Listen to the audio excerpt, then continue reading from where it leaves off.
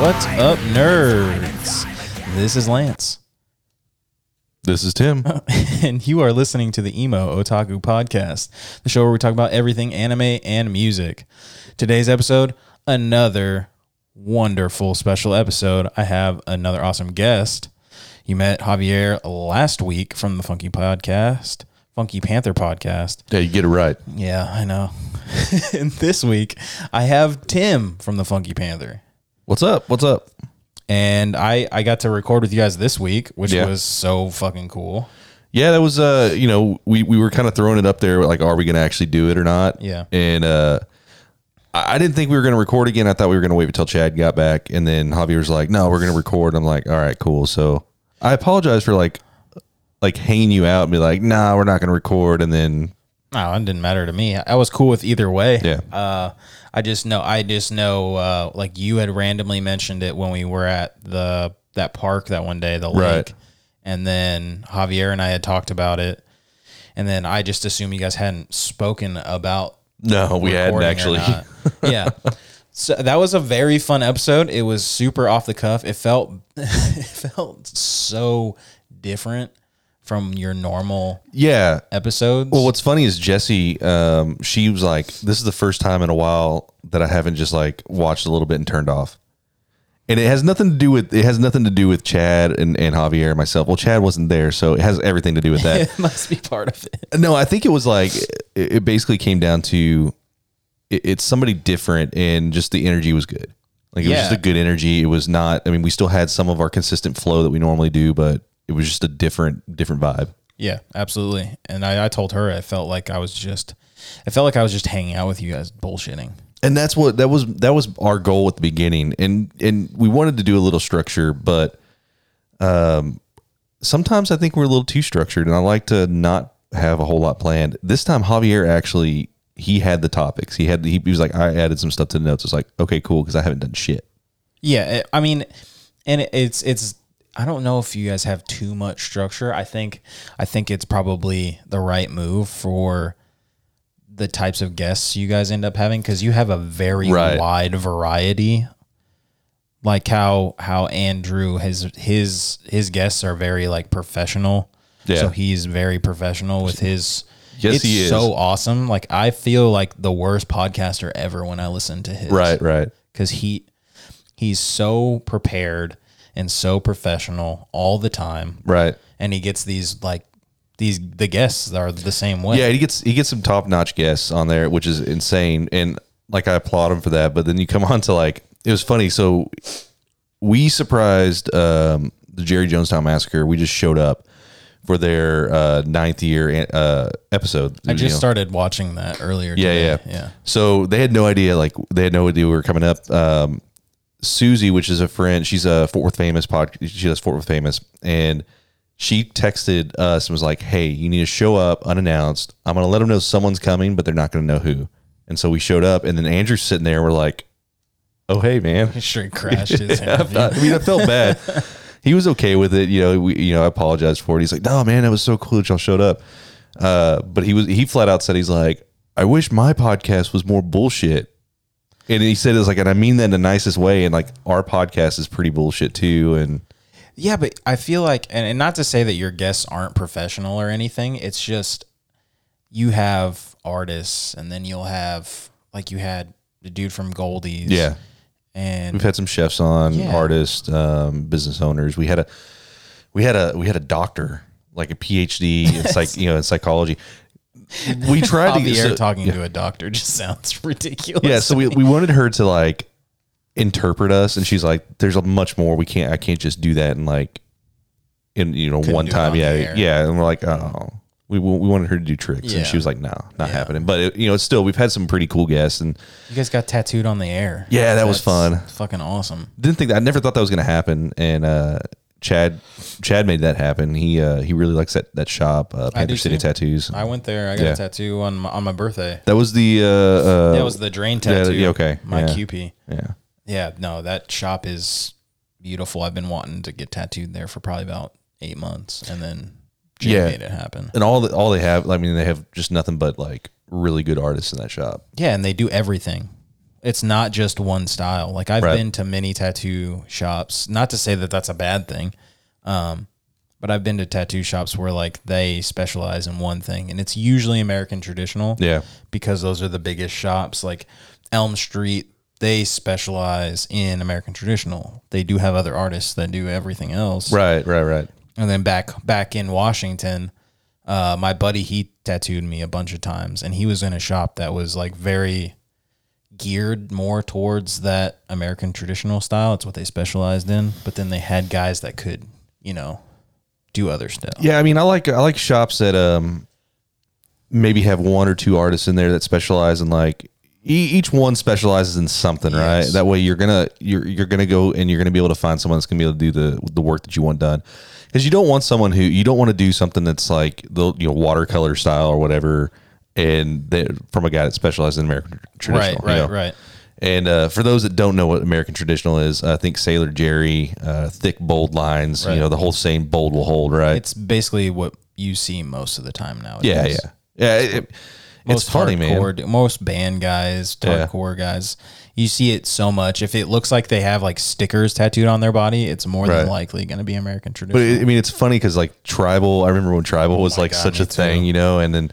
Honestly, like I started off getting a tribal flame, and that's where this monstrosity on my arm went. I was young, dumb, and just stupid, But it's now. I think this arm's gonna be my party arm because I've got a shitty tattoo on it. I might as well just get a bunch of random. Yeah, shit. just whatever. You can walk in and do I really want to do the get what you get. Oh, the gumball thing or whatever. Yeah, I really want to do that. I like the shop I used to go to had that, but like I always went there with a specific thing in mind. Right. So I always felt like I feel like get what you get is really cool, but it's also one of those things where it feels almost like a cop out. Yeah.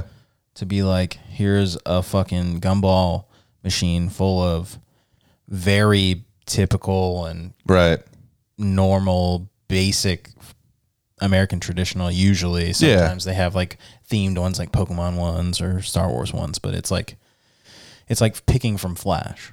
Like, I can see that. Like, I told the artist that I see, so I usually go to Sleepy Hollow, that's where I go now. And this guy named Dylan Putty does awesome work.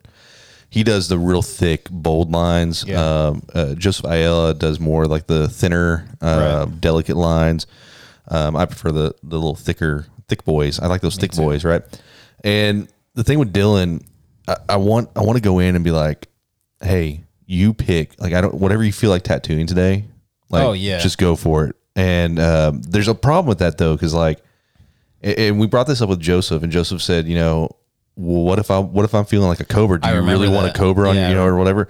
Like, I legit like, dude, is there something you've been wanting to tattoo? Honestly, I'd be okay with him because his big thing that he loves doing is like Japanese style tattoos, and I think it's great. I don't know how it would look on me because I don't have anything like that. Right. And even the tattoos I got in Japan aren't really that Japanese style. Right. Yeah. I got one that was hand poked, but it was like it was just the islands of Japan. Dude, that whole thing in Japan though, like with the tattoo culture, is weird. Yeah, they won't let you into a lot of buildings. Like they wouldn't let us into restaurants if we were white. Like if we you weren't Japanese, they wouldn't let you in.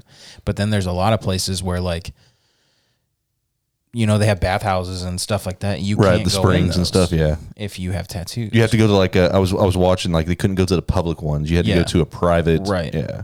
Which there was in the town we were in on deployment in like northern Japan. There was one specific one that we could go to, and all the other ones were like, no, obviously you can't if you. Because you're part of the gang. Yeah.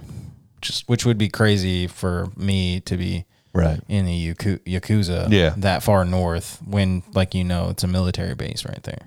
And you're white. Yeah, super not Japanese at all. Yeah. No, super duper I don't think the Yakuza lets you in if you're not Japanese. I don't, especially if I don't speak Japanese. We've got some longtime Yakuza listeners for the Funky Panther. I'll reach out to them and find out, get the deets for you. See what they say. Yeah, I mean that tattoo culture though is, I've watched a lot of stuff on there, and I've always been like kind of like curious about it, and it just blows my mind. Like whenever I hear these stories, like, yeah, you can't walk into the building. You have to have your tattoos covered. If you don't, people like will look at you weird and they're like, oh my gosh, you're going to kill me or, whatever. And that's just bizarre to me. Well, and the other big thing is the way that people dress in like Asian countries, especially in Japan, compared to Americans. It's so night and day because we wear a lot of brighter colors and stuff like that. We dress loud, and they're more subdued. Very much so. I've never been over in any Asian countries. I'd like to go if I get the opportunity at some point. But and when I went, obviously I was so far north, and the first deployment was the only time I actually got to explore a little bit. I want to go to Tokyo. I want to go to Kyoto.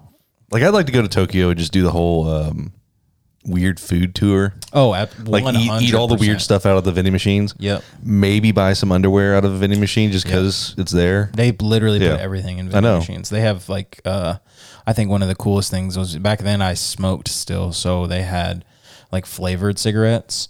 Like, how they have,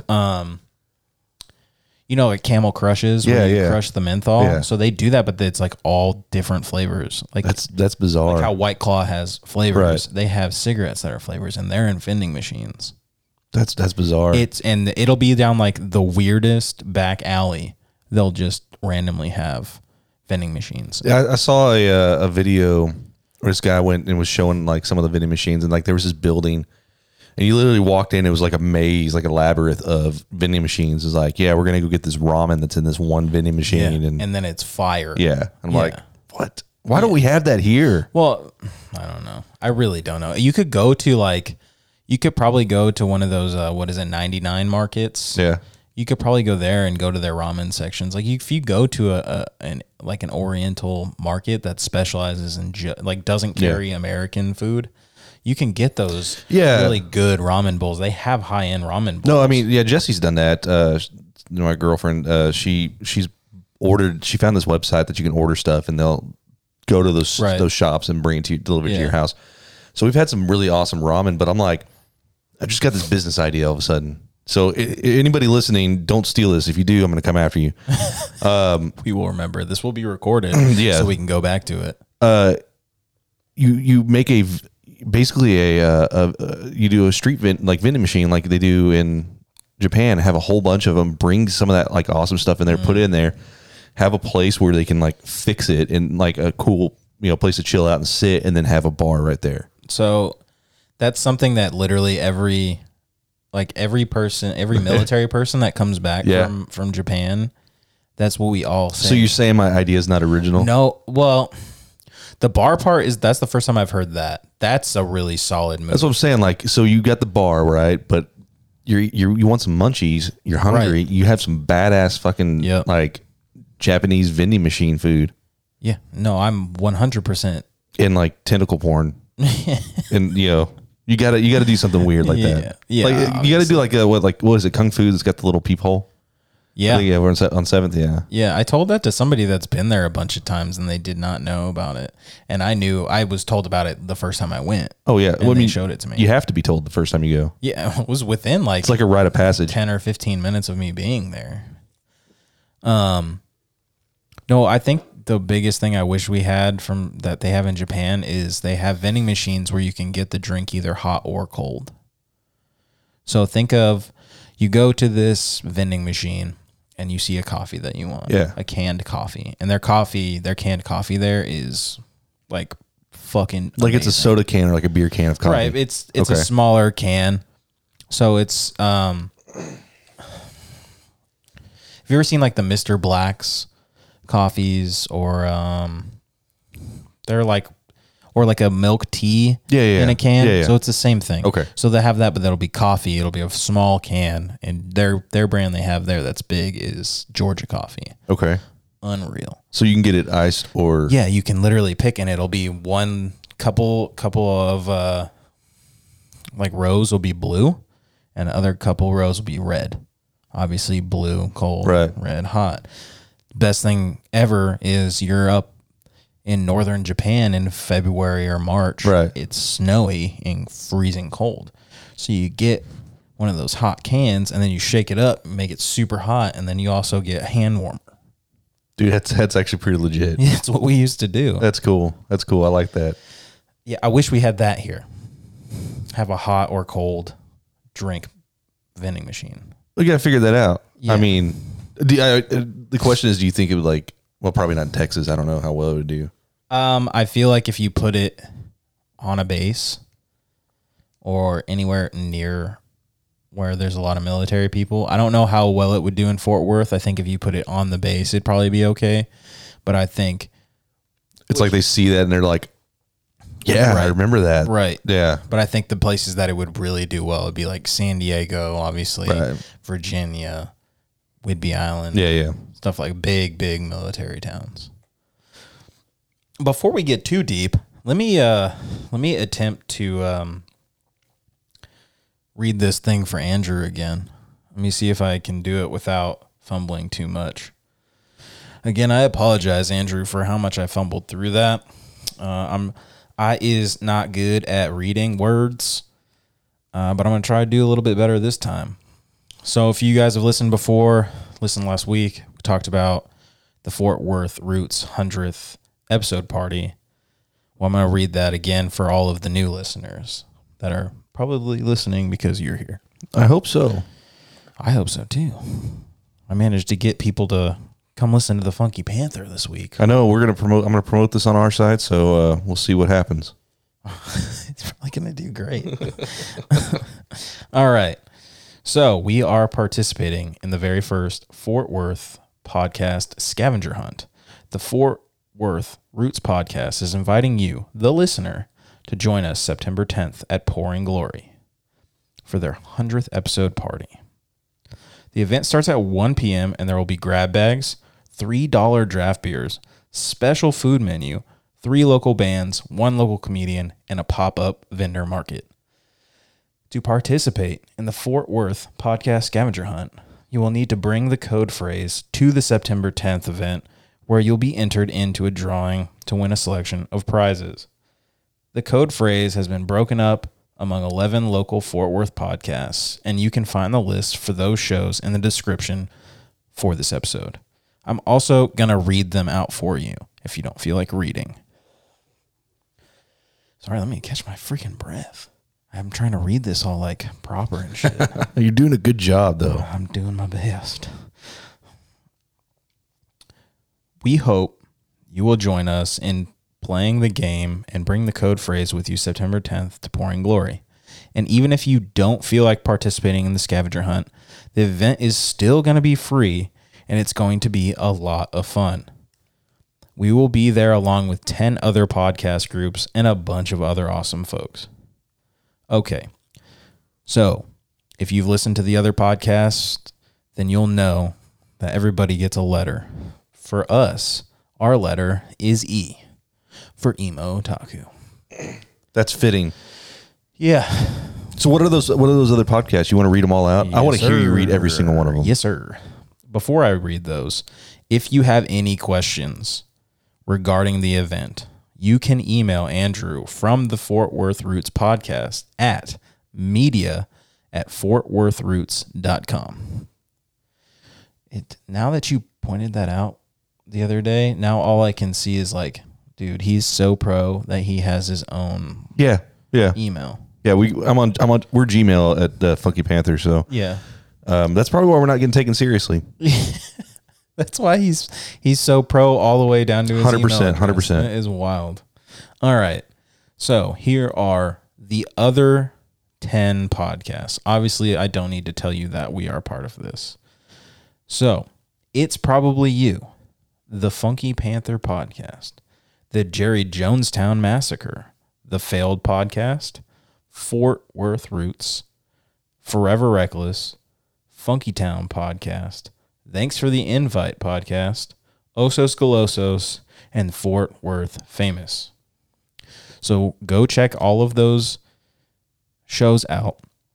If you see in the description that they put this information, then you know that either at the beginning or the end of the episode, They're going to tell you their letter, and then just grab all those letters, put them together, and see what the phrase is.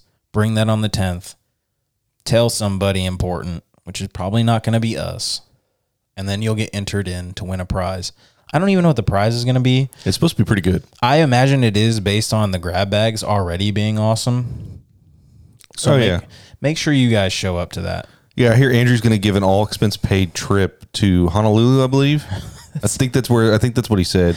It might be Tahiti or whatever. Or, yeah. But I think the only caveat is you're going with Andrew. Yeah, and you have to pay for his actual way. Yeah. So it's not really a giveaway. It's forcing you to go.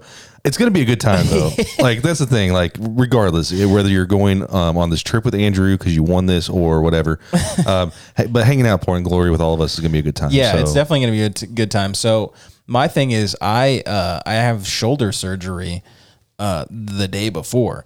So you're going to be in a sling. We're going to feed you full of alcohol. You're going to be on heavy painkillers, maybe some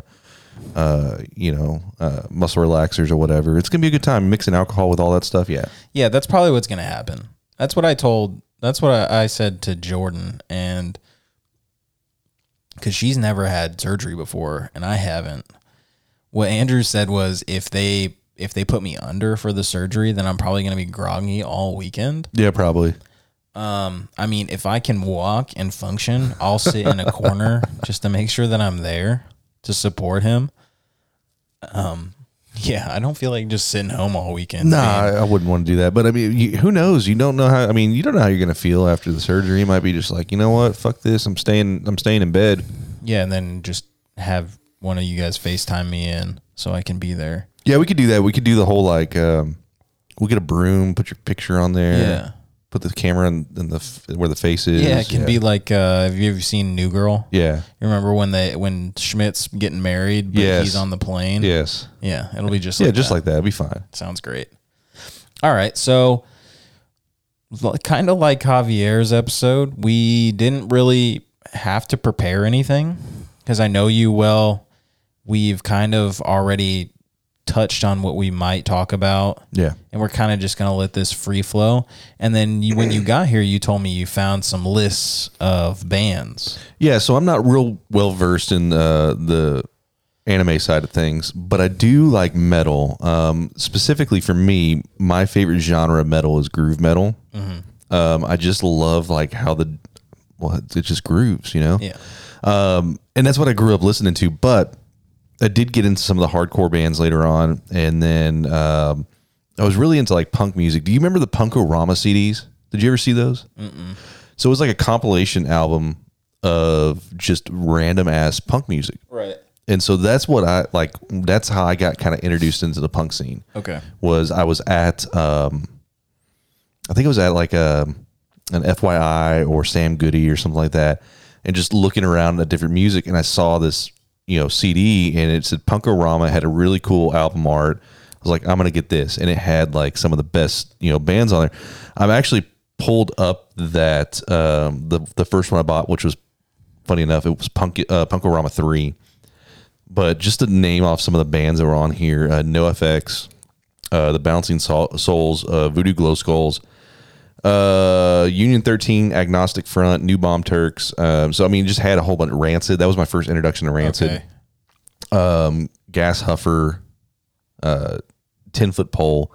So just a bunch of random bands. I know some of them. I wasn't, obviously, like I told you on your show, I was only allowed to buy my music from Christian bookstores. Yeah.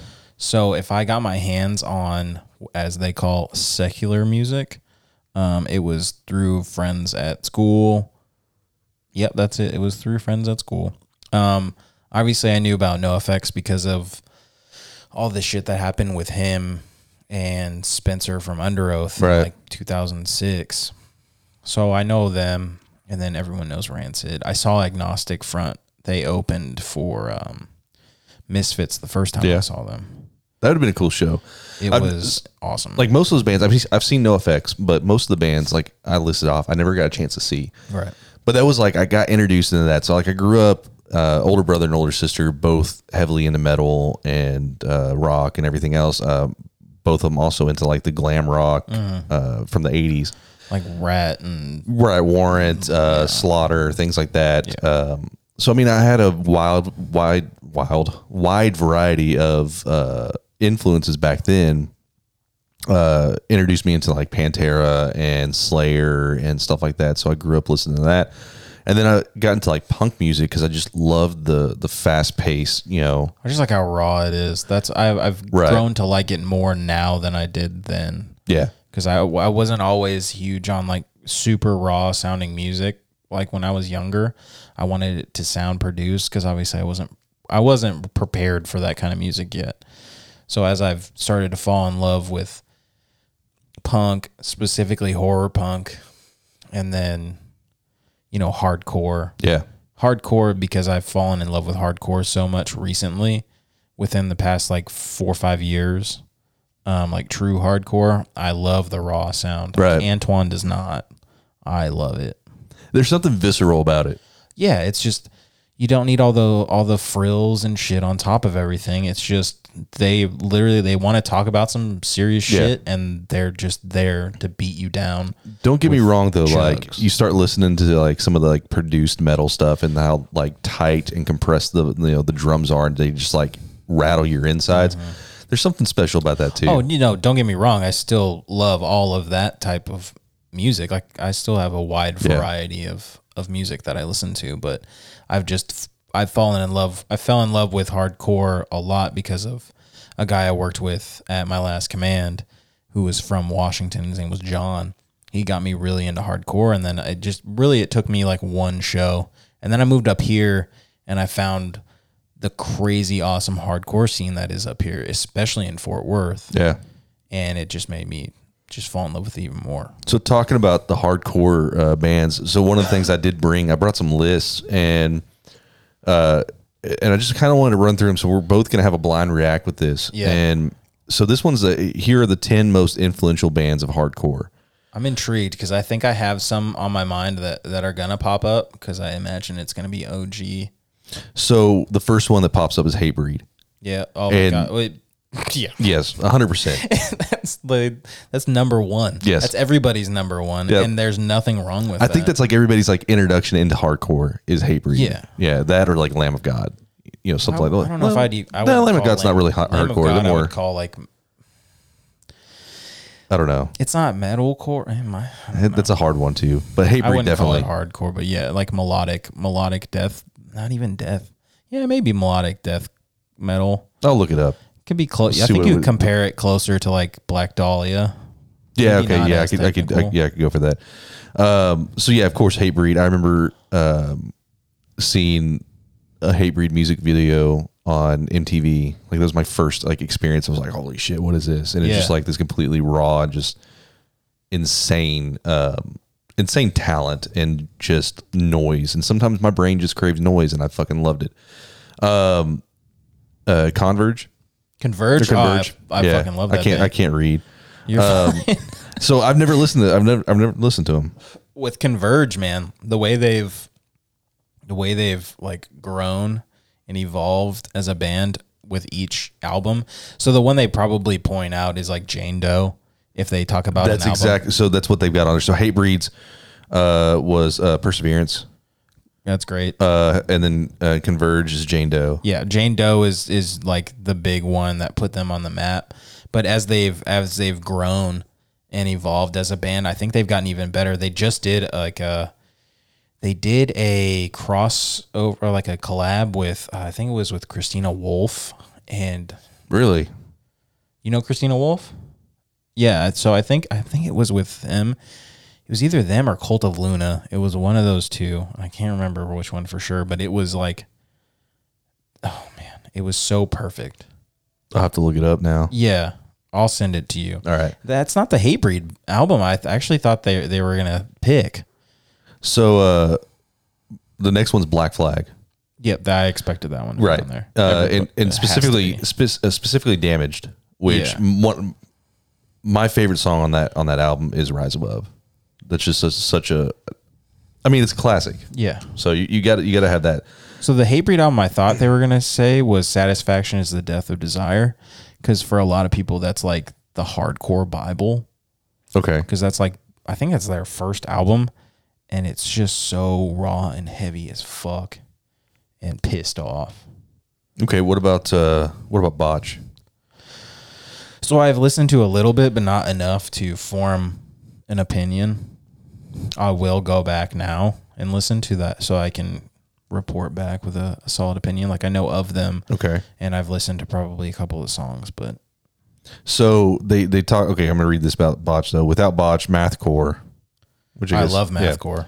But I have heard that. Wouldn't be the way that it is today. Predecessors Dead Guy helped form some of the genre's discordant sounds, but they weren't quite there. And then Dillinger Escape Plan, which, have you listened to them? Here's my thing with Dillinger. Okay. So Dillinger is one of those bands that's like just so chaotic. Yeah. And has literally zero structure that it's one of those, like, I wish I had seen them live when I had the opportunity, because they're one of those bands that's supposed to be just unreal live. It's the same with like the Chariot. I listened to it on like an album, like on headphones and shit, and it doesn't do it for me, but I know live it would be fucking insanity, because it's just nonstop, just all over the fucking place, because it's not structured at all, but you know it's going to just be pure chaos in the pit. People on stage diving everywhere. Like, that's how I feel about Dillinger. Yeah, I could probably say that. So Dustin would be a prime person to ask about that. They love Dillinger Escape Plan. I'll make sure to listen to Dillinger a little bit more before he comes on. Snapcase. Nope, I'm gonna be honest, I don't know that one. Me neither. So their album, they're saying, is progression through unlearning. If you've ever heard a hollow snare drum pop in a hardcore breakdown, you're likely hearing Snapcase's influence. Oh, really? Okay, so their 1997 record, Progression Through Unlearning, is considered revolutionary within the genre through the whip cracking sound their snare made. Oh, guess what I'm doing right now? Downloading that album. Madball? Oh, yeah. Okay. See, these are bands like Madball is fucking sick, dude. See, these are bands that I've never heard other than like just a handful so far. So I haven't heard Madball. They're saying Set It Off is the album there. Born from the NYHC crew, Agnostic Front. Okay, well, that makes sense. I had that Snapcase album already on my phone, so I'll just make sure to listen to it tomorrow. All right, Bad Brains. That's what I thought the first band was going to be. Okay, so Bad Brains. I love their album Bad Brains. Awesome. Yeah, it's like an iconic album cover. Everybody knows it. I'm sure you've seen it on a T-shirt. I probably before. haven't. I probably listened to them. So they're saying that are the originators of PMA, Positive Metal Attitude. Yeah, and their history has crafted a legacy inspiring everyone from Dave Grohl to extreme metal bands. Oh yeah. Like one of the most iconic album covers. Minor Threat. Yeah, of course. Which I've heard them. Straight Edge Movement. Yep. They still going, and dude, straight edge hardcore is still going. Dude, straight really edge strong. People freak me out, man. So that's the problem, though. It's we only really see the ones that are like vegans, the ones that just don't shut the fuck up about it. No, well, yeah, but I'm also talking about like you walk into the hardcore show and there's a straight edge kid and they see you and you're drinking and it's just like game over and they're gonna fuck you up kind of thing. Yeah, but see, like not everybody's like that. So you end up meeting or seeing the ones that like, oh shit, I didn't know they were straight edge. Like the lead singer of the Acacia Strain. Okay. He's straight edge. Okay.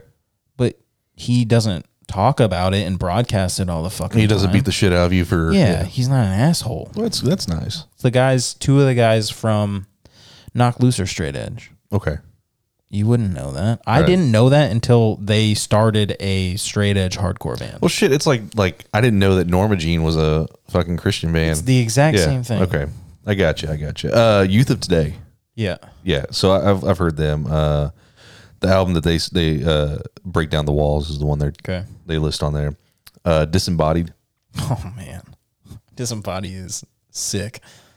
So I haven't listened to them either. But that's all of them, and I mean, That's a great list. Out of, I mean, four. I knew four, so I'm not real well versed on all the hardcore bands. I do like them, but I'm like, dude, I can't remember the names. Well, you also got to remember that's like the top 10 most influential. Influential, yeah. So aside from a couple of them, they're mostly all dead. Not like dead like in real life. I just mean like the band stopped. The band stopped, yeah. So like we're talking old school raw hardcore too. So it was like when it was still, for most of it, it was still hardcore punk. It wasn't what it is now, where it's like its own thing. That's kind of how I feel like Agnostic Front was not like, that's hardcore punk. Yeah. And so like, dude, I love skating to that stuff and just, like it's a skate punk. Skate punk's another genre. Yeah. Yeah. Like Brian, who you met, the shirt or the leather studio. So Brian, he's a big skate punk guy. Okay. He's got a Black Flag tattoo. Oh yeah, I saw that. Yeah. He's stoked for Agnostic Front. Like that's his thing. That's his thing. Like he saw my Misfits tattoo from across the gym and walked over. He's like, "Oh, you're a friend then." Yeah, basically that's what happened. He's like, "There's only room for one thick tattooed boy up in this fucking gym." And I was like, "I mean, you can have it." Well, I'm not gonna fight you. I'll go to another gym, I guess. Yeah. But now you're like really good friends. So. Yeah, man, it's interesting. Like, so you have two types of people, man.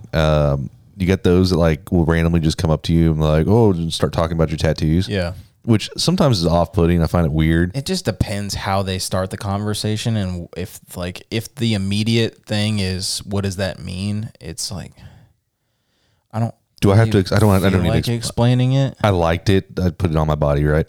Yeah. But then you have like it's a band, and then be done with. But then you have people like your friend there, that obviously he's got tattoos. You've got tattoos. He recognizes the band. He's like, I'm gonna go spark a conversation with this guy. Seems like we probably have similar interests, and then friendship is born. That's exactly. Which that dude, man, like he's cool as shit. First time meeting him, I talked a long time with him, and dude, very talented individual. He really is, like extremely talented. One of the most genuine people I've met. And what's crazy is that y'all are both from the same fucking state.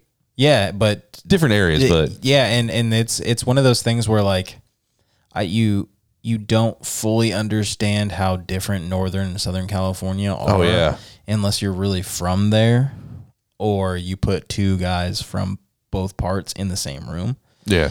So like we'll be very different, but also very much the same, because Californians have a lot of the same, like the same mindset in a lot of ways, but at the same time, like Northern California and Southern California are very fucking different. Oh yeah, 100%. Yeah. But it helped that he also likes the same kind of music. So we bond over that. Right. We also bond over lifting. It's a lot of that, like, well, we just happen to be part of the same like culture. Yeah. And then you like, but also just randomly like coming across each other in a spot, it's. Yeah. And I'm not the type of person to just walk up to somebody in the gym. Like I'm way too introverted. And like when I'm in the gym, I'm just so focused on not injuring myself. So my whole thing, whenever I was actually actively working out, was I would go into the gym and headphones on. Don't want to be bothered. Yep. Don't fucking talk to me. Noise canceling headphones. I'm not looking to like. I'm just in here doing one thing, and I don't want to talk to people. I would almost say that I'm an extroverted introvert. So I have like I can get out and talk to people. But the reason why I talk to people is because I don't like being around people and to being silent. It just makes me uncomfortable. Yeah. And I feel like I need to like spill out a bunch of words to break that. Yeah. I'm just like, I'm so uncomfortable with this. But I still like to be like, I like to go home. Like I like to be at my house. Home's where I'm comfortable. I've got my TV. I've got my music. I got whatever I want to do. And so like I'd carry that same mentality whenever I was actually going to the gym. Is like, all right, I'm not at home, but I put my headphones on. I can be left alone. I'm in my own world. I don't have to worry about anybody else. And like, I'm the same way. I'm probably way closer to introverted. The only reason I met any of you guys is because of her. Like, right. If it wasn't for her, I would never leave my house. Like go to work, go home. Yeah. That's how I go was. To occasional show. When I lived in Washington, it was go to work, go to the gym, come home, go to the occasional show. Yeah. But going to the occasional show when I lived in Washington was driving 2 fucking hours. Oh yeah, it sucks. Both ways. Dude. And then I'd have to work the next morning. Yeah, so you're not going to shows. Yeah, I went to ones on a weekend because I was not gonna fucking, drive to Seattle on a Tuesday night if I was working days. Right. Go to a show, finish by hopefully 10:30, and then drive 2 hours. Well, then you're driving into Seattle and you've got to find a place to park. Yeah, luckily that gives me anxiety. The parking thing gives me anxiety. Same. It's where like I'll look ahead of time to see where I can park. Try to find a parking lot and hope that it's not full. Yeah, I'll look on Google Maps and be like, where the fuck can I park? Where can I park? That looks like a parking lot. Luckily, I would go to shows at pretty much the same venues, so I knew where to park. It's like, I know I don't like going down to like Club Dada and Trees and Cheapsteaks down there in Deep Ellum. It's hard. Yeah, you can't find. Yeah, it fucking sucks parking there, and it sucks driving around there. And then you're having to drive around trying to figure out where you're going to park at, and then you're hoping to God that someone doesn't like try to steal your fucking car. And like I found a place to park, but it's also like I'm hopefully not paying a lot for my ticket because I know I'm paying $15 for parking. Right. So that fucking sucks. Man, that's and the thing. I'm sweaty as fuck after that show. They need to build more. They need to build more clubs with parking. I agree. Can we just like start a campaign? Change.org maybe. They just need to turn the big parking lots they have into parking structures. Bingo. That's all they need. Yeah.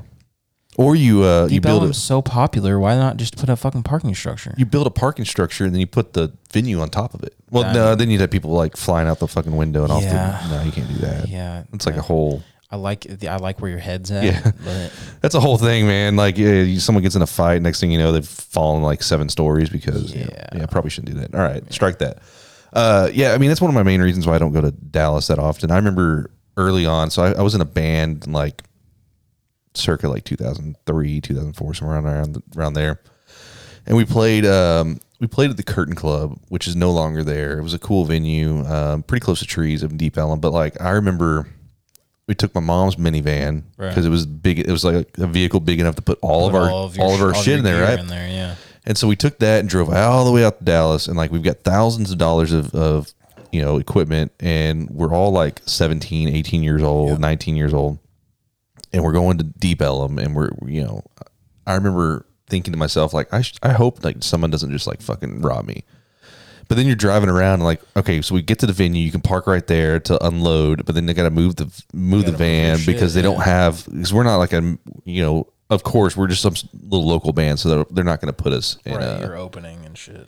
They're not going to put us like right there to where we can leave our vehicle, so we had to park somewhere else, and yeah, it's just a nightmare. But the problem with Fort Worth is that we don't have any venues. I mean, we have a few, but like we're getting them now. Yeah. So there's a few people that have been really advocating to get more, especially like heavy shows here. One of the like like promoters is, I was talking about it last night, was Parade of Flesh. Okay. So they do a lot of the hardcore and hardcore adjacent, because it won't only be hardcore. They'll do like I don't even know how to describe a lot of the music that's on there, but the main reason I follow them is for the hardcore. It'll be local stuff, or it'll be like bands that are on the, you would really only know if you're in listening to the hardcore scene right now. Okay. So Ridgely has become a big venue now. Man, so you weren't here for the original whenever Ridgely became a venue. No. So I heard stories. Dude, back in the day, Ridgely was an awesome venue. Like, it was great. I haven't been there since it turned into a church for a while. I think it still is a church or something. I think they still have church services there. So I don't know. They might. It looks like you could do it, but you'd have to do like folding chairs. Yeah, like I saw Alkaline Trio at Ridgely. Like way back. And it's a cool setup for a venue. It was. I mean, and even then, like I don't know what it's like now, but they had a floor and they had seats further back, and there was pool tables in the very back. So there are no seats on the bottom. Right. It's on the bottom floor. It's all flat. Okay. Or it's flat stairs, more flat, and then there is pool tables still in the very, very back. Well, cool. So at least they got that going for them. They also had a small venue inside there too. Like, Still do. Do they? Okay. 2. So maybe it hasn't really changed that much. I just lost I didn't pay attention to the bands coming through there anymore, and it kind of closed off for a while, and they weren't using it as a venue, so I just kind of. So that's what I've heard. I've heard that that it was really awesome back then. Yeah. And then they had a different owner, and it went to shit. And then they got a new owner, and it's on the come up. Well, so the owner owned one of the owners owned that head shop next door, Right. and that was a whole other story. They got raided by the FBI and DEA for they were manufacturing K2. What the fuck? Yeah, so they were manufacturing K2, not necessarily in that store, but I think it's a gas pipe is what it is, or it's something like that. It's one of those places. Anyways, they were manufacturing K2, so the synthetic weed, and they got shut down. It was a father and daughter operation or something like that, and they got arrested, got some federal prison time. Jesus. So during their time, I think they were so focused on that they didn't really care. They just owned the building and doing whatever. So they didn't really care what was coming through there. They didn't really care. Didn't put enough effort into it. The early days of the Ridgely though were fucking awesome. I saw some awesome bands there. Randomly, it's not a band that I wasn't there to see them. We went to go see this band called I think it was I want to say it was like SPK, Stupid Punk Kid is what it stood for. Okay. And I went to see them, and they were opening up for a band that I'd never heard of before, and had no interest to see them, and it was happened to be Yellow Card. What the fuck? Yeah, so I saw before they got big. Yeah, so I saw early Yellow Card. They came. All right, so I was there with this guy who's no longer with us. His name is Zach, and Zach and I were in the back playing pool. Zach was an avid pool player, had a pool table at his house, was really good at it. So these two guys came up and they wanted to play pool with us, and so we were playing doubles. And then the band starts, SPK comes out, so we get on the floor and we're watching them. And then Yellow Card comes out, and they came out playing the Imperial March on the violin. Nice. And so they come out, the violinist does like a backflip on the stage, and then I start looking and I'm like, we were just playing pool with these two of the guys on stage. I was like, all right. So I ended up liking it. I bought their very, very first album. I bought it there for while I was there. And then I swear it was one of those, and it sounds like I'm like being a hipster or whatever. Like I liked them before they were big or whatever. Yeah, they immediately got big. But it really did. Like they dropped Ocean Avenue, and within I think 6 months of us seeing that show, Ocean Avenue came out. And I'm like, holy fuck. But that was completely different than what their original stuff was. Their violin player is sick as fuck. Yeah. Their drummer is severely underrated. That dude rips. But it was just such a random, I had no idea who that guy was. Had no idea who they were. No, they were just chill ass dudes. The band Bright Eyes. Oh yeah. Okay. So I went to a Bright Eyes show. Yeah. And of course it brought out the typical the people who want to see Bright Eyes, right? Or the people who thought they wanted to see Bright Eyes. Hipsters. Yeah. But this was back in when indie was becoming popular. Yeah, 2000. I mean, we're talking probably 2005. Somewhere right around there. Right. And it was at the Ridgely. It was Death Cab was on a really high up, and Secondhand Serenade and all that shit. So it was got you. So Bright Eyes, it turned out to not be a Bright Eyes show. I mean, it was, but what was that? Was his name Connor? Yeah. Yeah. So he had another project called Monsters of Folk. Yeah. It was Monsters of Folk. So it was. I mean, it's Bright Eyes. It was Bright Eyes. Yeah, adjacent, right? But they weren't playing their typical Bright Eyes stuff, and I'm like, holy fuck! This is, man, I'm gonna butcher who all was in it. I think the guy from Wilco was in it, and Wilco's fucking tight too. Yeah. I remember them. But there was a bunch of random ass dudes that are in this band, in this Monsters of Folk band. I'm like, holy shit! It's this person, it's this person, it's this person. And I remember like the crowd like being pissed, but then they had like the people who actually really liked the music that were like super fucking stoked about it. So that were actually there for the music, not just to say like, oh, I went to a Bright Eyes show. I went to a Bright Eyes show. Yeah. Like what? I mean, I guess that was some kind of clout back then. You know, I got to see Bright Eyes.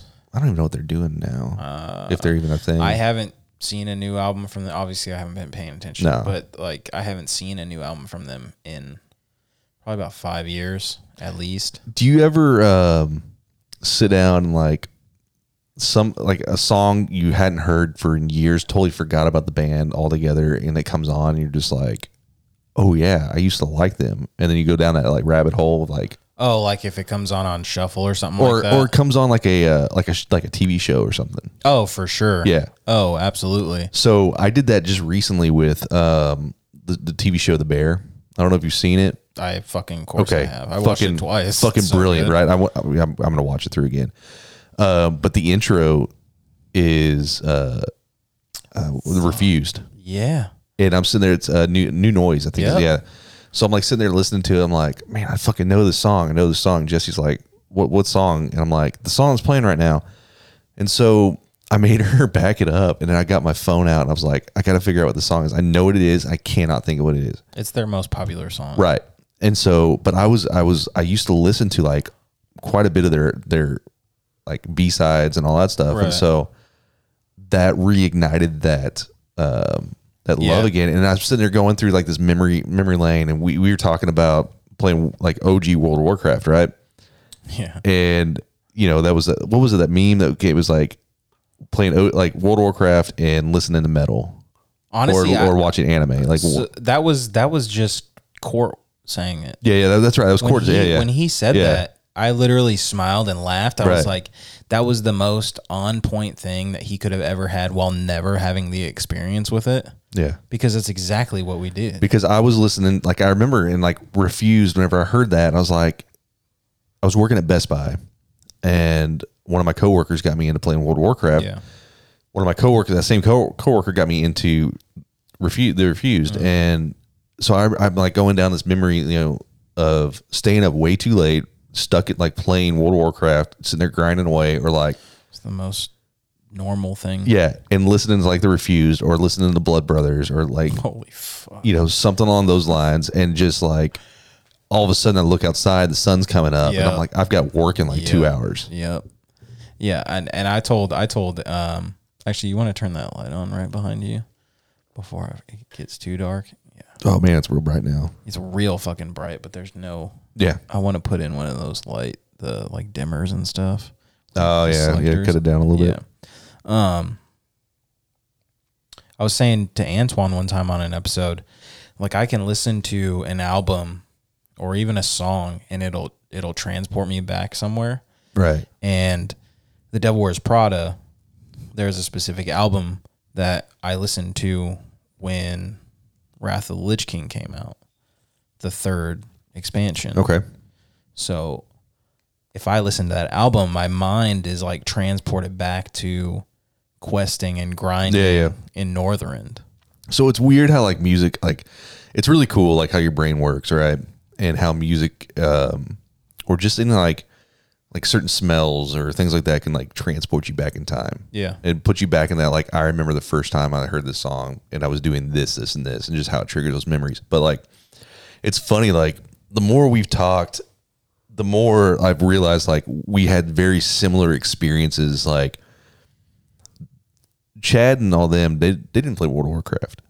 I figured. They played some other stuff, but like I played World of Warcraft and I was like obsessed with it so much. You know, we do some fucked up shit in that too, because I played on a PvP server. Oh, you know, that's the only way to play. Yeah, and one of the things that we like to do is, I mean, all my buddies, we were pretty high level, but I built this one character. You just go gank people. Yeah, man. Yeah. So I'd have this one character that was like weak, and we'd use him to like lure people out. And so one of the things, we were high enough that we would go into like one of like the, you know, of course I was playing on the Horde.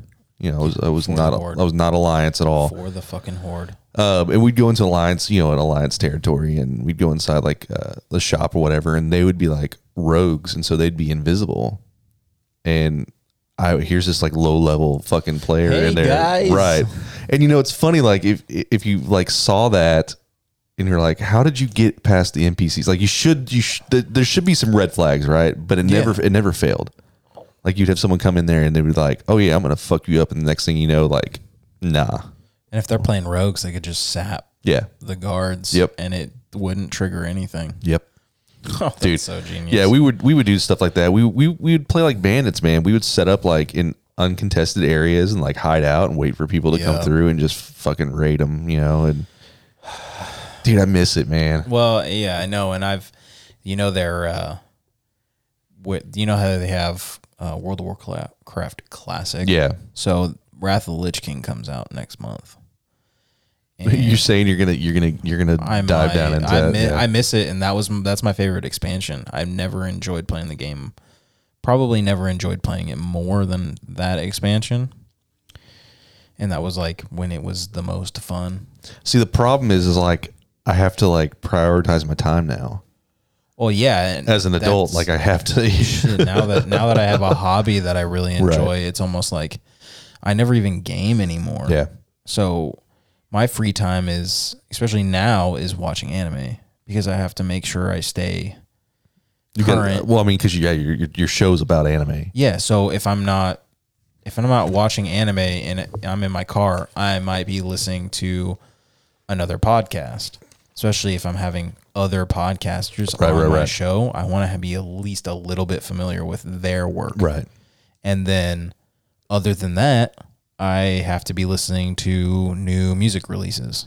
Not that I'm like hurt by that at all. Speaking of new music releases, though, we kind of talked about it last night. Norma Jean's. Yeah, you had only known it was a single, and the whole album dropped last Friday. I was actually listening to a little bit on the way here, and that first 1994, I think, is what the first song is, and I'm just like, just wait till you get farther down. Dude, I album. can feel that, man.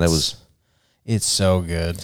And they're coming to Dallas, but again, they're gonna be at Trees, which Trees is a pretty small venue, and that would be a pretty cool place to see them with that lineup too. I was hoping that they would come through at the Rail Club again, which is where I first saw them. I am honestly, if they were gonna play a Dallas venue, I wish they'd play Amplified live. But I'm talking like Fort Worth.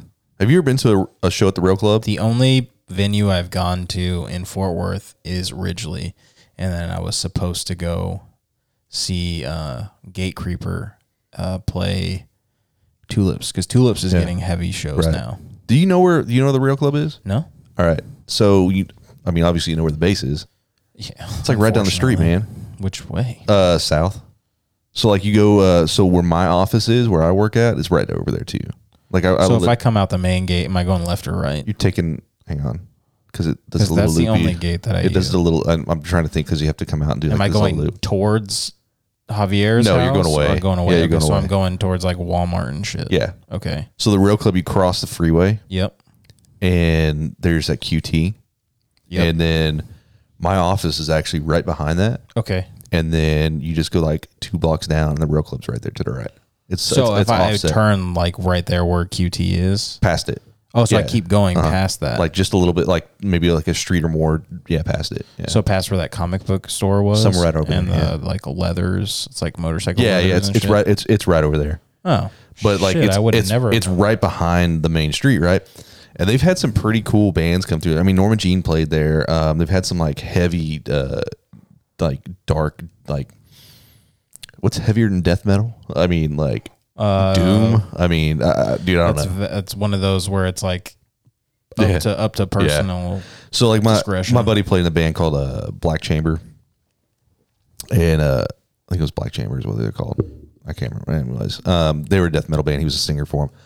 But they played shows at the Rail Club. But they've also had like bands, Head PE. I don't know if you ever heard of them. Yeah, they came through, which is okay. I mean, it makes sense because they're not really relevant anymore, so they're playing smaller venues. But but they've had some pretty cool stuff there. It's definitely like a venue to check out what their lineup is. So there was another venue that's down there that Tomcats. Yeah, that's the one. Yeah. So there's a guy that I literally just worked with. He just transferred to New Orleans. But I went with him to a show at Club Dada. Okay. I went and saw God's Hate with him. He told me that Tomcats was the shit. Tomcats is wild because Tomcats is like, it's the closest thing to being like in a venue that actually feels more like a house show. Yeah, he said he went to a hardcore show there one time, and it was fucking insane. He said it was the coolest. It's been a while since I've been there, but it's closed now. Yeah, but if I remember correctly, I think it had the ceiling. It was drop ceilings, and they were like fucking low. And so like you were like, it felt like you were in like this, like a house. Like it felt like you were in a house, not like a big venue. It was tight. Yeah, it was I pretty like cool. venues like that though. Rail clubs, obviously, it's more like it has more like a warehouse feel. It's stage, open, pretty tall ceilings and all that stuff. But I mean, they've had some good stuff there. Tomcats used to have some badass bands that come through there too. And it was like, for me, it was super close. Yeah. That was the other thing. The Ridgely is also like right down the street from me, basically. Like it took me 5-10 minutes to get to Ridgely. And when I lived in Benbrook, it took me like 2 minutes to get there. Yeah, because all I had to do was hop on Brian Irvin or whatever. Yeah, I just had to hop on Brian Irvin. It took me 2 minutes to get down there. Yeah, took me to that back parking lot. Right. Yeah, it's a good venue there. I mean, really like venue. they have. We're back on it. They have parking. Yeah, that's the biggest thing. That's what matters, right there. Literally the biggest selling point. That's why I say amplified live, because they have a fucking parking lot. You can go. You can go into that parking lot. There's a Starbucks there. You can get your caffeine fix, and then head over to the show. Where? There's a Starbucks like right in that same parking lot. Like in Ridgely, or are you talking about Ridgely? Oh, really? Yeah. I never I go to a show, like my mind is so set on find place to park, go inside. There used to be a place called Taps and Caps over there too, but they shut down. The person who owned that actually owns the building didn't want a bar there. Oh, okay.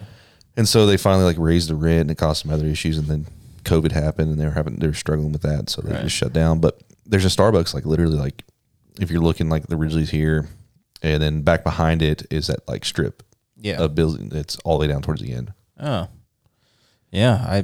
When I go to a show, I'm so fucking focused, and I go to shows by myself like 95% of the time because I only have to worry about one person. Yeah, I mean, you could always like call me up and be like, "Hey, there's this show coming," like, yeah, and you don't have to worry about me. Like, I'm so used to going by myself for so long, or I would meet like in Washington, I would meet my two buddies that I had a podcast with. I'd meet them at the show, but we all drove separately, so I didn't have to worry about shit. I just go there. We all wanted to stand in the same spot anyway. We liked being up front. Yeah.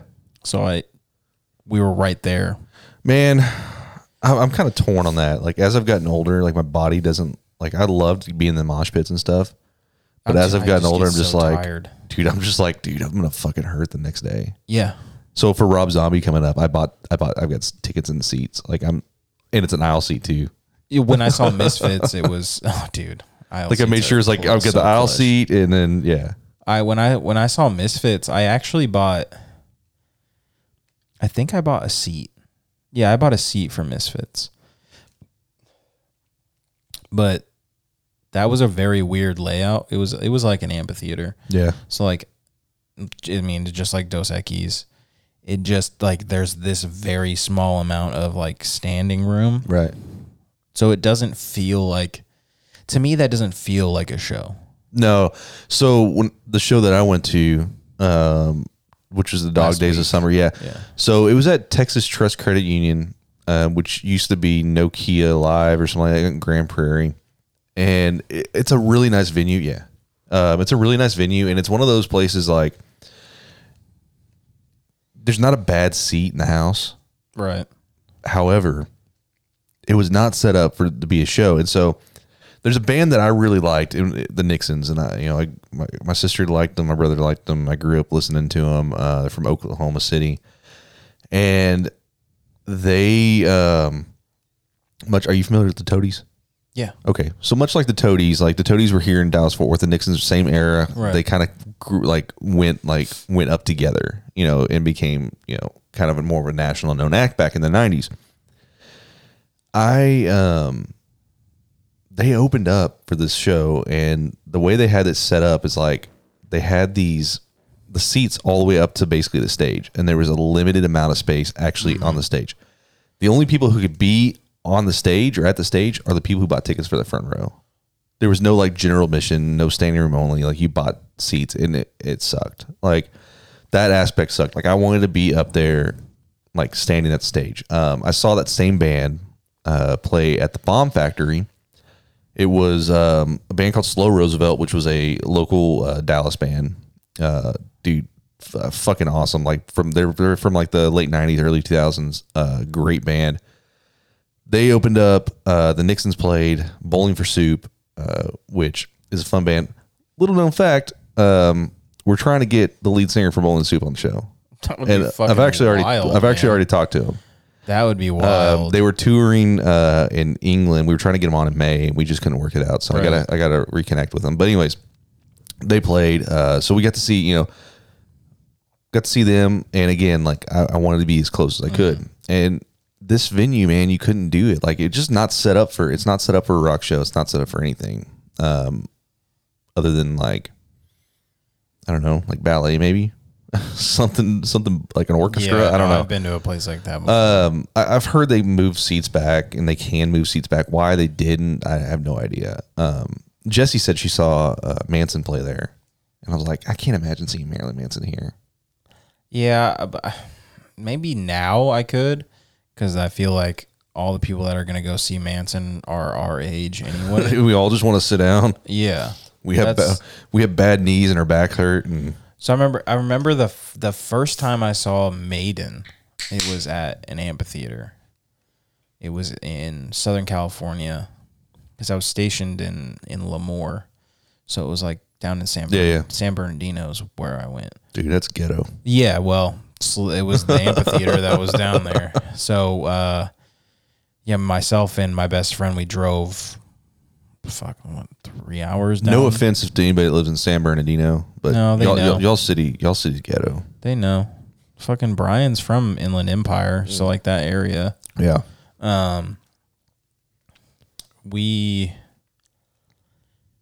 saw them at one of those like big open areas, but that one was actually laid out properly, I think, because when I saw Maiden the first time, it was Maiden's headliner with Megadeth, Anthrax, Testament. Oh yeah, so Sabaton. like the big bands like of the time. Yeah, it was fucking insane. This was in 2013, I want to say.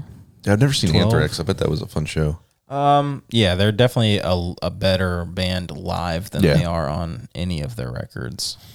I feel like that about a bunch of bands though. Same. I saw Comeback Kid live, and they were insanely good live, but back then, they're better now, but back then, listening to them on an album was not great. See, I still haven't seen Maiden. I haven't seen Maiden live. And I've seen them twice, and it's literally the best show I've ever seen. Yeah. Like, just barely beats out Misfits. Dude, I gotta fucking see them if I ever get a chance to. Next time they come, you'll be the first fucking person I call. That's good. Because I got, like, for real, like, my brother was a big Iron Maiden fan, and I remember he was learning how to play guitar. He took guitar lessons and all that stuff, but he had like several tablature books on just Iron Maiden. I remember Iron Maiden's guitar riffs are iconic. Yeah. Man. The Trooper. Uh-huh. That's my favorite song. I like the Trooper, and then Aces High. what's the one? Run to the Hills. Phantom of the Opera. The Number of the Beast. Number of the Beast is great. There's a guy Fear of the Dark. There's a guy named Sean James. Mm-hmm. And he did a cover of the Number of the Beast, and it's not anything that you would expect, because it's more like almost like folky. Oh, that'd be tight, dude. It's like seriously, like Sean James, his cover of Number of the Beast, like the way he sings and everything, it is fucking badass. Like, have you? So you kind of like that dark, not evil, but like I don't even know what they call it. But it's like a dark folk. Yeah. So you know, like Amigo the Devil is, or the Bridge City Sinners. No, you're giving me things I've never. The Dead South. Yes, the Dead South. Okay, so stuff kind of like the Dead South or the Tejon Street Thieves. Yeah. Okay. So you know those two. Yes. Uh-huh. Okay, so shit, my bad. Amigo the Devil. He is, to me, he's the tip top of that style of music. Yeah. And he's from, I could be wrong, but I'm pretty positive he is from Texas. I mean, that's worth it. Well, it's worth a Google. Yeah, I mean, I'm into I do like that kind of like, I mean, being from Texas, like you have to have kind of like a love for like, not saying red dirt like country, but like I'm talking like outlaw country. Well, that's the only kind of country I really like. Yeah. That's why I went and saw. Well, Charlie Crockett is like, bro, I love Charlie Crockett so much. He's a cool dude. He's the shit. His new album comes out in like 2 weeks. But I saw him. He opened up for Willie. Yeah, I would. So I haven't had a chance to see Charlie Crockett. I haven't had a chance to see what's it called? I mean, I can't think of. I haven't seen Charlie Crockett. I haven't seen Willie Nelson. I'd like to see both of them. I'm trying to find out where's Amiga the Devil. I'll look it up later. Just looking at his pictures and stuff, I'm like, oh yeah, it's definitely something you would enjoy. Yeah. But I mean, fucking awesome. So like Sean James is just like, I was wrong. Wait, hold on. Go ahead. Sorry, finger picking, but he's like doing the number of the beast, and I'm just like, first time I heard it, I was like, holy fuck, and it gives you chills. Like it's straight up, it's a song that's gonna give you chills. Like if you like Iron Maiden, this guy, like he did it perfect justice. Like it was like the best reinterpretation of that song. I'm a fan of taking really popular songs and changing them. There's a dude called D at C, and he takes like, have you heard of Thy Art Is Murder? Yeah. Okay, so he took a couple of Thy Art Is Murder songs and he turned them into like imagine Death Cab for Cutie singing them. Okay. Like that's what he did. It's fucking hilarious. There was a band that did something similar to that with a Pantera song, The Great Southern Trendkill, which is, in my opinion, an underrated Pantera song. I mean, most people who like Pantera are gonna go for like the original, like Cowboys for Hell or Heresy or Walk or something like that. But The Great Southern Cemetery Trendkill, Gates. Cemetery Gates. What's it called? This Love. That's a good one too. This Love was mine. But yeah, so like people go for that stuff, like older stuff, like Far Beyond Driven and Cowboys from Hell albums. But The Great Southern Trendkill was a great album that they did. But this band took that song and they folkified it, or almost like kind of like a mixture of like folk pop. And I've only seen one. They didn't record it. They did it live on a radio station, and it was fucking badass. That's tight. I'll have to find it and send it to you. Yeah, it's just you like, definitely do. I like those reinterpretations, and it's one thing like a band can go out and do like a cover, and they sound just like the band or whatever, and that's cool, I guess. But like to take somebody else's song and not necessarily make it your own, but like you're paying tribute to it, but like you're also putting your own twist. If you're doing it justice, that's all that really matters. Right. And I think that's key. Is like you have to do it justice. Yeah. How'd you feel about Metallica doing the Garage Days? It was fine. It was fun. Yeah, it was fun. So what's funny is like that was my first introduction to like the Misfits. Was him doing whenever they did Last Caress. Yeah. I'd never heard the Misfits version of that. And really? So the Metallica version's the first version. Was the first? Yeah, Whiskey in the Jar.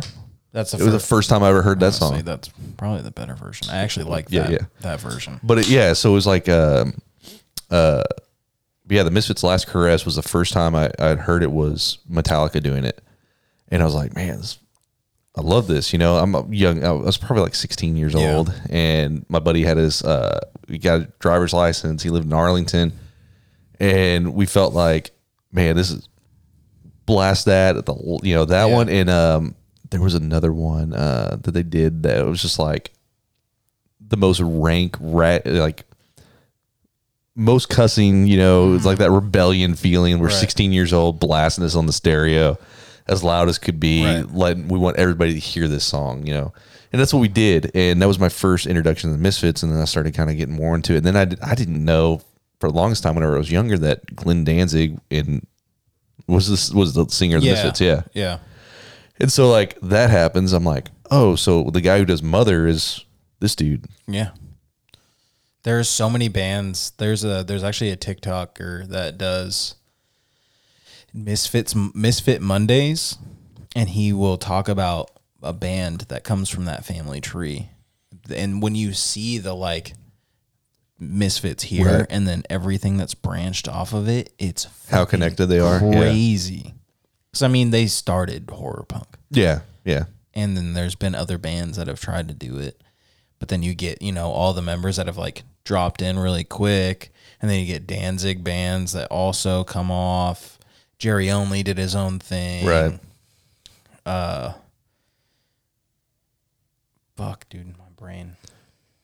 But Everybody that's been part of that band. Yeah. I think like all the Graves era shit, which to me is okay, but I mean, Danzig is the king. Danzig is, and it's funny. When we were talking to Dustin last night, and he's like, if they make it, because they're playing, you got tickets, and that's a realistic thing. Like they do hate each other, and Yeah, they do, but like you hate, they're also greedy. like if you hate, that's They the other thing. Is like you hate each Jerry other so likes much, money yet more than he likes anything. you're gonna tour together with the person that you hate the most. Yeah, and well, the thing is, like, the only person that still holds a grudge is Jerry. Yeah, Because Doyle and Glenn Danzig are fucking fine. right. But Jerry is so greedy that the only thing he gives a shit about Is money. is the money. So they can hate each other, but he'll find a way to pull it together so that they can make all of this. They're gonna make so much fucking money on this tour. Yeah, Because they'll tour and then they'll take a year off, maybe 2, and then they'll fucking tour again. And then their tours are only like 8 shows. it's like but I mean they're not calling it their last tour or anything like that. Yeah. Like Because they'll do like what Slayer did. Yeah. They'll call it a last tour and then they'll come back and do another tour, which is fine with me. I still never got to see them. man, yeah. Whenever, dude, talking about Slayer, I sent you that video, and I never know if anybody's like seen like some of the music videos, or whatever. When you sent it to me, I was like, oh shit, I remember this music video, because the first time I saw it, I was like, what the fuck? And I was watching it at work, and I worked at a NOSC. What a NOSC is? I was working at the NOSC at that time, and so at the NOSC you got to be super business like. And I'm watching that, and I'm like, I probably shouldn't be watching this here. Yeah, so like that was the first time I've seen something that graphic. What song was it? That was Repent. yeah. Repentless. Yeah. And like that graphic, like violence in a music video, I'm just like, holy shit. Like, Well, if any band's gonna do it, it's Right. gonna be fucking Slayer. yeah. And that is one band that I would love to see. My brother has seen them several times, and he said like that's one pit I will never get into again, ever. No, I don't want to be a part of the pit. I just want to see him. He said whenever he went, there was no pit etiquette, and so like he went down, and like he's like, I thought I was gonna die. See, that's just shitty fans, though. Well, yeah. That's, I don't know. Maybe like it's probably, I won't say it's every Slayer fan because not everybody's a piece of shit. Right. But, like it's one of those like Astro World things where like there's no etiquette. People have never been to a show. People don't know how to fucking act. You go to a hardcore show where you think you're gonna fucking die, but the moment you fall, like Someone picks you up, yeah. Like then push you back into it. Like, let's go. Yeah, I got Spartan kicked off by a stage diver right in my chest, and I immediately got picked back up. Dude, It's happened multiple times. have you ever crowd surfed? No, I'm too fat. I mean, even in your younger So days. in my younger days, I didn't go to a lot of the smaller venues, and when I did, I was too much anxiety and like too introverted to be. I did it doing once. that. I do pits. Yeah, That's about it. Did it once, and then I've obviously held people up and stuff like that. But that was one of the most. It was very anxiety induced. Yeah, I don't know, man. My mind will go to like a million different things. Like don't fucking do this. What if they fucking drop me? Yeah. What if I get ripped apart? What if they're zombies? That's what I'm saying. And I've seen like band members jump off the fucking stage and then nobody caught them. Yeah. So that's what I'm saying. Like, how the fuck do I know that's not gonna happen to me? Like, I saw Fit for a King, the band we were talking about, and their bass player jumped off the fucking stage, and nobody was there to catch him. Like, everybody moved out of the way. I was like, Are you fucking serious? Of all people that's gonna stage dive, you're gonna move out of the way for the band? Yeah, that makes sense. You know, I don't know. That shit was like mind boggling. I've only done that once, and you know, I've been in several pits and stuff like that. Never like. So I've never been in a pit at like a big show, like festival or like anything like that. Warped Tour, I was in quite a few pits. Man, I actually never went to Warped Tour. It's coming back. Is it? Rumors are it's coming back in 2023. Yeah, but who are they gonna have play? Like MGK? Don't fucking say that name. Ever say that name. I mean, no. We'll think they did that fucking when we were a Young Fest, or they're supposed to do that if it actually is real, or if it turns into a Fire Fest situation. Yeah, which it's starting to seem more like that. Well, there's bands that didn't even know they were like, what? Like, apparently we're doing this festival. Yeah, and people are getting like random refunds on their tickets that they bought. I had tickets in my fucking like box. I was ready to hit purchase. Yeah. I was at work and I was like, you know what? I'm going to pay $350 for a ticket for one day. And then I'm going to have to pay for a flight. I'm going to have to pay for a hotel. It seemed too good to be true. I mean, and then you start thinking the logistics of it. 3 stages playing simultaneously or having no time at all to switch. Right.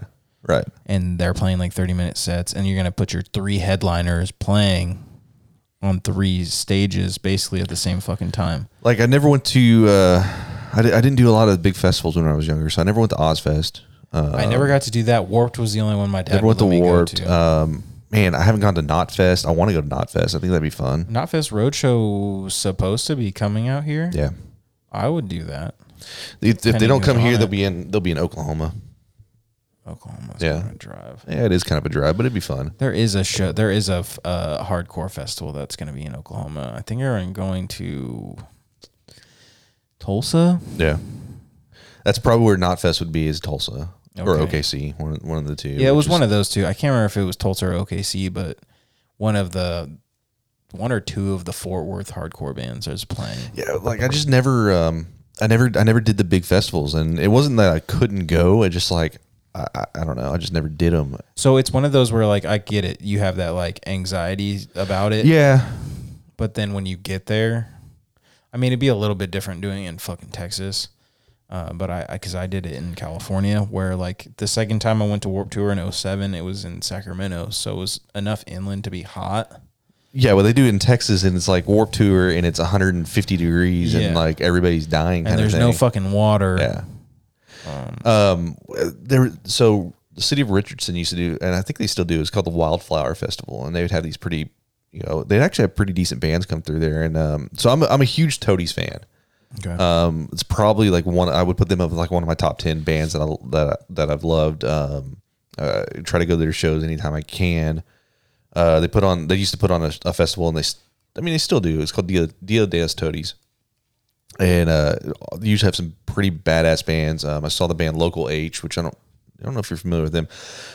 Chicago band. They're a 2-piece. They got a drummer and a guitar, and the guitar sings. And I know a band like that too, dude. So they had like one big song that was played on the radio all the time, which was called "Bound to the Floor."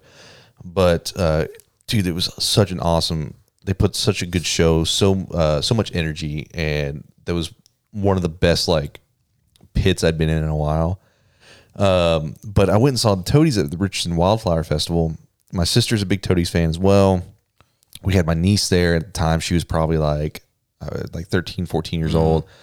And so we're up close, and it got kind of wild.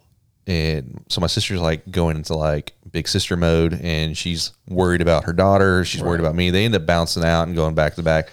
And I'm at the front, but like there was a dude that was obviously like really drunk and was getting like really fucking stupid. And I ended up like making eye contact with the security guard, and the security guard looks at me. He looks at the dude and he nods his head. And I'm like, cool, gotcha. And grabbed the dude and put him over the barricade for him.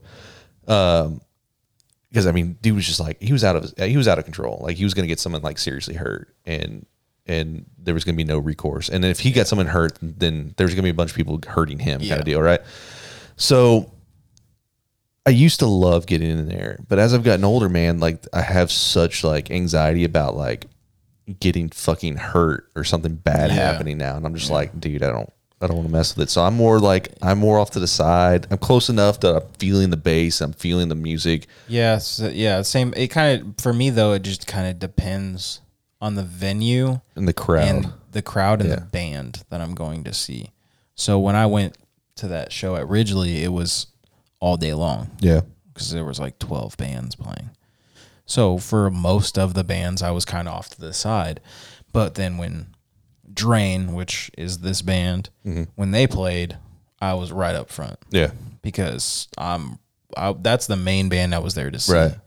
And it's same with like when I saw Knocked Loose, for Gate Creeper and the other openers, I was off to the side, like still had a perfect view of everything and I was still close enough. But when Knocked Loose came on or when they played their most popular song, I was going to get in and I was in the pit. I was on the front, got fucking kicked in the chest. Like, but it's like one of those deals where like you want to feel out the crowd that's going to be there. Yeah. And are they just there for this? Are they there for this band? And are they going to be the type of people that I want to be around or be basically intimate with in a sense? Yeah. Like you're going to be like in this like close, proximity, or is this people that are just here and they're not going to act right? Yeah. And for me, like that's one of the biggest things. Like I have a hard time now, especially with the industry that I'm in and everything and the stuff that I've been around. It's very difficult for me to like, I've got like spidey senses going off all the time. And I'm just like, man, I don't know. But then it takes that one band, that one song. You're just like, fuck it. I'm in. Yeah. What's one song going to do? Right. Yeah. And then you're in it for like the rest of the set and you're just like, okay, I had a good time. Yeah. That's all you need. Yeah. Well, did you want to go over one more list before we? Yeah, man. Let's go through one that I'm going to be probably. I know you wanted to do the groove one. Yeah, so I do like my groove metal, and I'm going to let you just take a guess. This is top 10 best groove metal bands, and who do you think number one is? Well, for me, it's like that's one of those genres that I have zero idea how to label the band. Okay. So if you can give me a band, then I can actually think of. Okay, so number one is going to be Pantera. Okay, so it is that then. Yeah. So it'd be bands like Pantera that maybe branched off from Pantera then? Yeah, something along those lines. So number one's Pantera. Number one groove metal. The way I look at groove metal is it's got these just like nasty these riffs. driving drums, nasty riffs, pinch harmonics, all that stuff, right? So Pantera's number one on there. Number two, okay, this got our answer. Lamb of God. Lamb of God's they're considered as groove metal. Yeah. Okay. No, yeah. I could easily compare them to Pantera. That makes a lot of sense. Lamb of God's number two. Number three is Machine Head. Yep, that makes sense. Which I was listening to them also on the way over here. I could never say this band's name right, and it's just because I can't speak, but Sepultura. That makes a lot of sense. They're one of the OGs, too. Yeah, they're number four. Forever. The Cavalera brothers. Gojira. See, I would never have really thought of them as groove metal. I can see it, but to me, it's like genty. Yeah. Genty metal. This person's calling them like, this band that got me into metal music as much as I respected other death and groove metal bands. I guess I could see it. Okay, so they're fucking awesome. That's one of the best French bands there is. This is gonna piss. This one's pissing me off right now, and I think it's gonna piss you off because it's just mislabeled. It is mislabeled, 100%. Five Finger Death Punch. Oh Jesus! Not fucking groove metal. Five Finger Death Punch. It's not fucking music. I can't. I know Andrew got super mad. Andrew got offended by it, but I could tell he got really. I was like, oh fuck, I don't want to push this any farther. Yeah. I don't like that band. I don't like a lot of the fan base because I can see who is like drawn. Oh man, just don't fucking like. And their lyrics are so fucking bad, dude. Yeah. Fear Factory. Okay, that makes sense. So that seems. Fear Factory to me almost feels like. I mean, it's been a while since I listened to Fear Factory, but I always, in my mind, I put them off to the side with like Dream Theater. Yeah, and I'm not huge on that style. Devil Driver. Devil Driver's tight. And Chimera or Chimaira. I never heard of this band. Chimaira. Chimera. Okay, Yeah. So I was right. Yeah, I've never listened to them. It's an older band. They're fucking awesome. And then number 10, White Zombie. Which I put White Zombie as more like not necessarily groove metal. I think. Well, I mean, they are very groove driven, but very not shock rock either. Like kind of just man, they're their own thing. Like they have like like how I feel about a couple of those bands that were on there. I honestly really liked White Zombie more than I liked him by himself. They put and the list goes on like number 11 not Megadeth, Mushaga and Meshuggah, yeah. Okay, so they are putting gent in there. Yeah, number 12, Black Label Society. Yeah, I guess. Yeah, which he's going to be playing he's playing guitar. Yeah, I know, which is probably the best move you could have made. But Meshuggah is gent. They literally started that. So like I've got a playlist that is all my like groove metal bands that I really like. I'm gonna pull it up just real quick. And I'm at the verge of like I've had 2 of these. I've got to pee so bad, so we're gonna wrap this up pretty quick. I think that's perfectly fine. So Pantera's on there. Exhorter is one that I really like. Machine Head, of course. There's one that I really fucking like. It's called Pissing Razors. I don't know if you ever listen to them. Give them a listen. Okay. They've got some fucking like pinch harmonics, like drum driving. Like it's good stuff. Pissing Razors, Devil Driver's on that list. Let's see. What would you categorize down as? Because I was trying to. I called them doomy. They are doomy, like sludge metal, maybe. Yeah. I like that sound. So I just couldn't figure out how to. I also wanted to bring something up that I forgot to bring up on the show. When we were talking about local Fort Worth artists, we listened to Avery here. Dude, have you listened to a good amount of her stuff? Yeah. The guitar riff on Hell is fucking filth. Oh, yeah. Like, I remember when it came in, I was listening to the song, and it starts with that guitar riff, and I was like, God damn. Yeah. It gave me chills. I was like, shit, it was just so nasty. Oh, yeah. Yeah, Avery's a very talented musician. Her band is awesome. Bass player is fantastic. Guitarist is great. Drummer is extremely tight. That dude rips. Yeah, awesome band. Yeah, she's talented as fuck. But that's all the lists I've got for. I mean, I had a lot more, but like we've gone like what, an hour and 30 minutes. Yeah, and we can have you back on. We can go through more lists. Dude, we can talk about other shit. You know, I have plenty of episodes to fill. Fucking love it. Hell yeah, dude. I love having you guys on. Yeah, man. We love having you on too. Yeah, I can't wait to come back. Definitely. You'll come on back with Chad, but you know. Yeah. And then Javier and I were talking last night. We're like, if one of you is gone, you just plug and play me. Yeah, that works. So like if Javier is fucking gone, I come on and then it's 2 Chads, 1 Tim. Yeah. It's a porn situation. Got it. Yeah, it'd be like a really, really weird, a lot of facial hair. Yeah. And tattoos and shit. A lot of white people on one show. Yeah, it's okay. It happens. Yeah, it'll even out. Well, thanks again for coming on here, dude. This is fun. It's nice to have I do love talking about anime, but it's nice to have a music episode to get to talk about that shit. And that's the same thing at the next episode with Juan is going to be. Hell yeah. I get to talk to him tomorrow about a lot of other metalcore. Dude, I fucking love it. I love it too, bro. You want to plug anything? Yeah, just check us out at the Funky Panther, funkypanther.com. We're on all streaming platforms. You can find our podcast. We go live every Tuesday night on YouTube. So badass. If you guys check that out, I was on the last episode. It was a good fucking time. It was a good time. It was a really good fucking time. If you're in the Fort Worth area, talk to these guys. Go see them when they do live stuff. It's a really good fucking time. Some of my favorite people. So thanks again for listening. If you guys have any input, anything to say at all, just shoot me a message on the Instagram or the Facebook. Any bands, anime, anything at all. Love you guys, and we'll see you guys again next week. And as Antoine says, love you, miss you, bye.